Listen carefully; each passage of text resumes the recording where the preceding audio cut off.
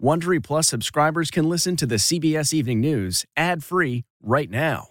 Join Wondery Plus in the Wondery app or on Apple Podcasts. This spring, if you'd rather spend time enjoying your lawn instead of trying to keep it alive, there's good news. True Green is the easiest and most affordable way to get a beautiful lawn. All you have to do is water and mow, and they'll do the rest. Weed control, fertilization, aeration, and even some things you might not even think of. They'll do all of it, while you can do literally anything else. With True Green, you can have your lawn looking as good as a putting green. That's not hyperbole. True Green is the official lawn care treatment provider of the PGA Tour. True Green offers a satisfaction guarantee, and they have a verified best price promise, which guarantees you the lowest price with no compromise on quality. You do you. Let True Green do your lawn care. Visit truegreen.com to get the best lawn at the best price with the best people guaranteed.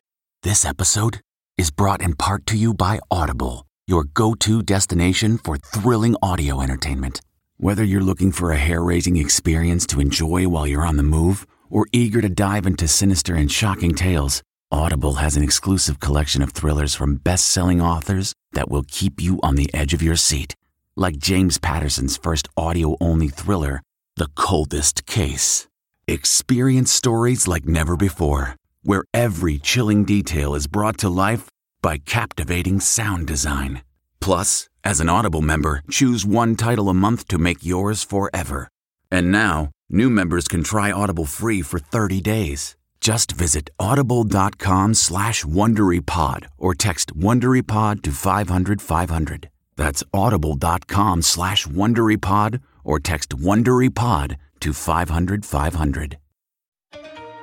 Breaking news tonight, the staggering numbers. The U.S. now tops 200,000 cases. And in the epicenter, the death toll in New York has almost quadrupled in 5 days. As Governor Cuomo closes playgrounds, he warns that social distancing is a matter of life and death.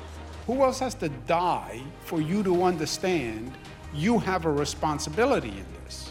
And in Illinois, where the death toll is rising, we hear from a Chicago doctor on the front lines. This is the most scared I've ever been being an ER doctor. New stay-at-home orders. Florida's governor reverses course and tells the people of the Sunshine State to stay inside. What he thinks sparked the outbreak in Florida and why churches and synagogues are exempt. And tonight, we talk to the nation's top infectious disease doctor, Anthony Fauci, about whether it's time for a nationwide shutdown. Sailors evacuate.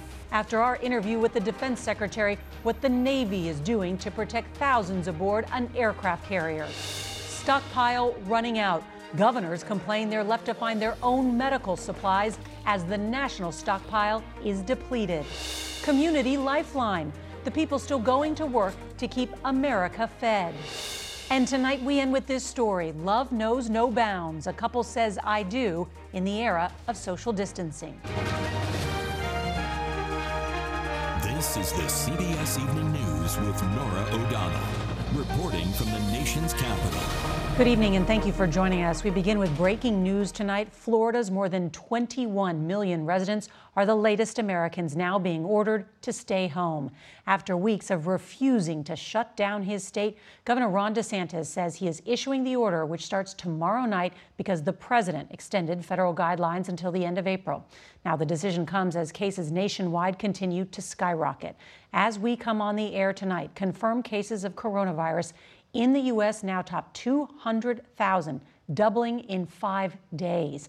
And more than 4,000 people have died in the U.S., about half of them in the state of New York, where the governor said today the outbreak may not peak there until the end of this month. Also tonight, Vice President Mike Pence is warning the U.S. is on the same trajectory as Italy, and there is growing concern about access to that protective medical equipment desperately needed in hospitals. We learned today the federal government's stockpile of masks and gloves is almost empty.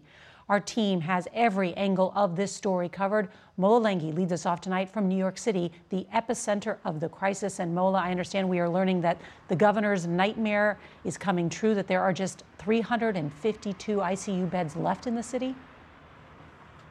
Well, that's right, Norah. There is still a projected shortfall of beds in the city. Nowhere is that more evident than Elmhurst Hospital here in Queens. It is at the center of New York City's COVID-19 crisis. They've added 82 beds in just 10 days with 30 more on the way. At Elmhurst Hospital, the epicenter of the city's COVID-19 crisis, ambulances arrive every 10 minutes. In the last 5 days, deaths in the state have nearly quadrupled. New York's governor says one model projects 16,000 New Yorkers will die by the end of this crisis. The field hospital in Central Park now fully functioning. Patient arrived here at the Central Park Field Hospital. We're told that the patient is coming from Brooklyn, is in stable condition, and will not require intensive care. The city's emergency medical workers are taking a hit, with more than 900 of them out sick and emergency calls up 50%. EMTs with a caravan of 250 ambulances from across the country have come here to help. All I can say is thank you so much for being there for the people of the city of New York. With nearly 1,000 new cases in Illinois, Chicago ER Dr. Scott Samlin says the fear of infection is constant. This is the most scared I've ever been being an ER doctor. And it's not just because of me. It's because I have a wife and a 2-year-old and a 1-year-old at home. I don't want to expose them. With signs social restrictions are slowing the virus, warnings are getting more aggressive. Washington, D.C.'s Mayor Muriel Bowser even sent out an alert to cell phones. We are telling everyone in the capital region, D.C., Maryland, and Virginia, please stay home. Back in New York, Governor Cuomo, frustrated that people are defying social distance orders, closed all of New York City's playgrounds and asked the police to enforce it. Who else has to die for you to understand you have a responsibility in this? At least 82,000 people with medical experience have volunteered to join New York's emergency medical reserve teams. Those first 1,200 or so of those volunteers are expected to receive their assignments as early as tomorrow, Norah. Florida's stay-at-home order takes effect Thursday at midnight, and it comes as the state is nearing 7,000 cases. The order has notable exceptions and says attending religious services and houses of worship is allowed. Manuel Bojorquez is in Miami tonight. And Manuel, why did the governor take this action now? Well, Norah, Florida's governor thinks the virus may have been circulating in Miami as far back as the Super Bowl in early February, leading to a spike in cases here. But even with some models suggesting more than 6,900 Floridians could die by August, he decided not to shut down the entire state and waited for a cue from the White House. Well, good afternoon. Governor Ron DeSantis said yesterday he was waiting for federal guidance on a stay-at-home policy. I've said, are you guys recommending this? The task force has not recommended that to me. Today, he got a nudge from the Surgeon General, who avoided calling him out directly. My advice to America would be that these guidelines are a national stay-at-home order. The governor got the message. I'm going to be doing an executive order today directing all Floridians to limit movements. Critics had been calling for the order because Florida has the 5th highest number of reported coronavirus cases and a particularly vulnerable population. More than a quarter here are over the age of 60. Still, the order allows religious gatherings to continue without requiring social distancing. This Tampa area pastor was arrested for holding a packed service Sunday. Marissa Levine is a professor of public health and critical of patchwork policies. And we need a unified message. We need it more than ever now. So you would like to see something beyond the state-by-state or county-by-county measure? Let's just say it wouldn't hurt. But people like Jennifer Allen are hurting. Her parents, Gloria and Bill Weed, are passengers on the cruise ship Sandan, which is stuck at sea. 4 passengers have died and many COVID-19 cases are suspected. My dad has developed pneumonia and he's getting worse every day. Do you think it's COVID-19? It probably is. But the ship has not been given permission to disembark at its final destination near Fort Lauderdale. And I'm afraid if it takes too long to get to Florida and get to a port, that it might be too late for some of the passengers. The governor has said he would allow Floridians to disembark, but that he does not want foreign nationals on that ship to take up limited hospital beds in the state. Norah? All right, Manny, thank you. Now to an update on the USS Theodore Roosevelt. Nearly 100 sailors on board the aircraft carrier tested positive for coronavirus. When we spoke with Defense Secretary Mark Esper here last night, he told us the ship did not need to be evacuated. But just moments ago, the Chief of Naval Operations said 2,700 of the ship's almost 5,000 sailors will now be taken ashore and isolated in Guam. That change in policy comes amid criticism of the administration by governors nationwide over a lack of desperately needed medical supplies. We go now to Weijia Zhang, who is at the White House tonight. Weijia? Well, Norah, tonight President Trump is pushing back on that, saying that large cargo planes filled with supplies from around the world are about to land in big cities from coast to coast. He says the country is preparing for the worst as questions continue to mount over whether he acted too late. Today, Vice President Mike Pence appeared to blame the CDC for incorrectly predicting how devastating a coronavirus outbreak would be. In mid-January, the CDC was still assessing that the risk of the coronavirus to the American people was low. But governors across the country are struggling to cope and pleading for supplies from the administration, including test kits, ventilators, masks, and gloves. Illinois Governor J.B. Pritzker is so desperate, he's asked airline CEOs to fly in supplies from China. New York's Andrew Cuomo said it is China, not the U.S., who is manufacturing almost everything they need. China is selling to the world, literally. And every governor will tell you this. They're trying to buy, I'm trying to buy, I'm calling everyone I know. But it all comes back to China. The shortage comes as the national stockpile of emergency supplies is almost depleted.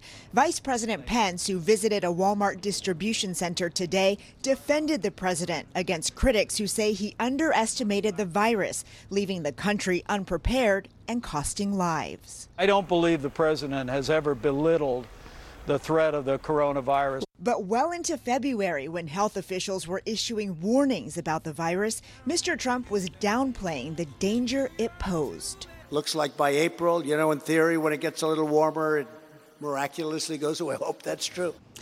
And contrary to Vice President Pence's claim that the CDC predicted in January that there would be a low risk to Americans, we know that the U.S. intelligence community warned in the same month of the grave threats we are watching play out now. Norah? All right, Weijia, thank you. Joining us now is Dr. Anthony Fauci, the country's top infectious disease doctor and member of the White House Coronavirus Task Force. Dr. Fauci, thank you for joining us. I want to ask you about that model that you presented at the White House, because it says even with total mitigation, there will be at least 100,000 deaths. Is there nothing we can do to prevent that number? I think we can. The one thing I want people to understand, that as you collect real data, you can modify the model. So although we need to anticipate that there would be 100 to 200,000 deaths, we don't necessarily have to accept that as inevitable. And I think the more we push to really very, very strictly adhere to the guidelines of physical separation, I believe we can modify that. But we can't just throw our hands up and say, that's inevitably going to happen. The head of the CDC estimates that 25% of COVID carriers are asymptomatic. Should we be advising people to wear masks? Great question. The primary people who need masks are the healthcare providers who are putting themselves in harm's way when they're taking care of someone with a highly contagious disease. The other is the people who are infected, and you want to have them in the hospital and not spreading it there. One thing you don't want to do is, by recommending that people in the community generally wear masks, is if it takes it away from the people who really need it. But in a perfect world, if you had an unlimited supply of masks, which we don't, if those individuals could possibly be spreading infection and not even knowing it, a potentially good way of preventing that, it's not 100% for sure. We know from studies that masks are not 100%, but we don't want the perfect to be the enemy of the good in doing something, that you could have an impact in preventing transmission. With all due respect, it does seem like so much of this we're making it up as we go along. Well, you're making it up as it goes along, Norah, because that's what a war is all about. I mean, I don't like to necessarily make that analogy to a war, but if you talk to the generals with experience, you have a plan, but when the bullets start flying, everything becomes a fog, and you got to play it by ear. We do have a good plan. We need to be humble that we don't know all the answers, and we don't know exactly how this is going to turn out. Dr. Fauci, thank you very much for your time and expertise. It's always good to be with you, Norah. Thank you. And we want to turn now to the battle facing our healthcare workers, like this group at Jackson South Medical Center near Miami. They started their shift today with a group prayer, asking for guidance and protection. In New York City, more than 1,000 paramedics and firefighters have tested positive for the coronavirus. And veteran paramedic Megan Pfeiffer shared this video diary of what she calls battlefield triage on the front lines in Queens. We are hit with an assignment. So first assignment that we're heading to for the day is a cardiac condition with somebody having a fever and cough. By the time we get to them, it's to the point where they're basically crashing. A lot of them are getting intubated as soon as they walk through those ER doors. Put this on your face. It's pretty much like battlefields triage. Give me that other tank. There's a lot of hospitals that are running low on oxygen tanks and only have the big ones. They're sharing ventilators. We've never seen anything like this before. Right now, it's patient after patient that's really sick, and really, we're taking them in there to die. There's no visitors allowed, so when we take them, that might be the last time that they see them. The people that aren't on ventilators are literally waiting for somebody to die so they can get on a vent. It's a little past 1 a.m. and I am self-quarantining to avoid any potential exposure. And so I'm worried about my family, I'm worried about my friends. If anything ever happened to them, I wouldn't want to feel responsible. I just couldn't deal with that guilt. Meg also tells us that hospitals in Queens are so low on oxygen tanks and ventilators that ambulances are being turned away to find different hospitals. With social distancing becoming our new normal, those daily errands look a little different. Almost half of Americans are now concerned about even going to the grocery store. But what about working there? Janet Shamlian has more on those essential workers. Stores like this H-E-B grocery in Houston have become lifelines for communities. The full shelves are a testament to stockers and clerks who find themselves on the front lines of an unprecedented emergency. It's on my mind every second. Aaron Paglioso knows his job out among the public puts him at risk. I'm not a doctor, I'm not a policeman, but I do work in a grocery store and I try to do my part to help the public. Stores have added protective shields and are limiting shoppers to allow for distancing. Some, like H-E-B, have increased worker pay. Never have grocers, warehouse stores, even mini-marts played such an important role. What is it like to be on the front lines of a public health crisis? There's a lot of uncertainty, and you really feel the responsibility of taking care of the community, that you understand that the community is relying on you to put food on their table. It's a job that's never finished and has made us all realize how vital these workers are. Have you ever given a thought about not coming to work? No, never crossed my mind. Because this is a necessity. It has to be done. Somebody has to do it. Thankfully, someone is. Janet Shamlian, CBS News, Houston. And we are thankful to them and all of the essential workers. This news just coming in, we learned the National Park Service is closing the Grand Canyon National Park. This after a contractor who works and lives at the park tested positive for coronavirus. Nationwide, there are at least 7 confirmed cases among Park Service employees. The National Park Service has waived entrance fees during the pandemic. Critics say that has encouraged unsafe crowding at the parks. In Fort Myers, Florida, neighbors honored a military veteran and maintained social distance with a parade celebrating his 100th birthday. Frank Cicelli smiled and waved his Marine cap as the line of cars and golf carts drove by with decorations and signs. Frank told CBS affiliate Wink TV, "I can't tell you how much it means to me." And happy birthday, Frank. We love this story. The coronavirus didn't stop a happy couple from getting married here in Washington, D.C. last night in pitch-perfect style. Sarah and Marco Sylvester had to cancel their huge wedding that would have had family coming in from Texas and Peru. Instead, they had a gathering of about 10, socially distanced, inside the church. And then a big surprise for the groom. Sarah booked Marco's favorite trombone player, Travis Gardner, the trombone king of D.C., to serenade them on the street. And he played I Can't Help Falling in Love with You as they shared their first dance. We wish them good health and happiness and a good song choice. On tomorrow's CBS Evening News, we go inside a military lab to see why the coronavirus testing process takes so long. And if you can't watch us live, don't forget to set your DVR so you can watch us later. That is tonight's CBS Evening News. I'm Norah O'Donnell in Washington. I hope to see you right back here tomorrow. Good night.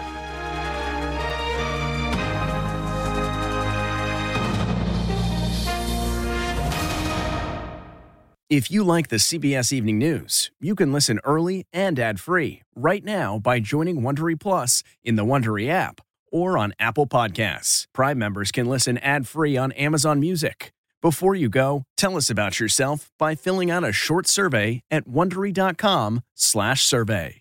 If you enjoy tuning in to the CBS Evening News, there are official t-shirts, hats, mugs, and more available for purchase at ParamountShop.com. These products are perfect for any fan of evening news, and you can take 20% off with code EVENING20. That's 20% off all CBS Evening News products with code EVENING20 at ParamountShop.com.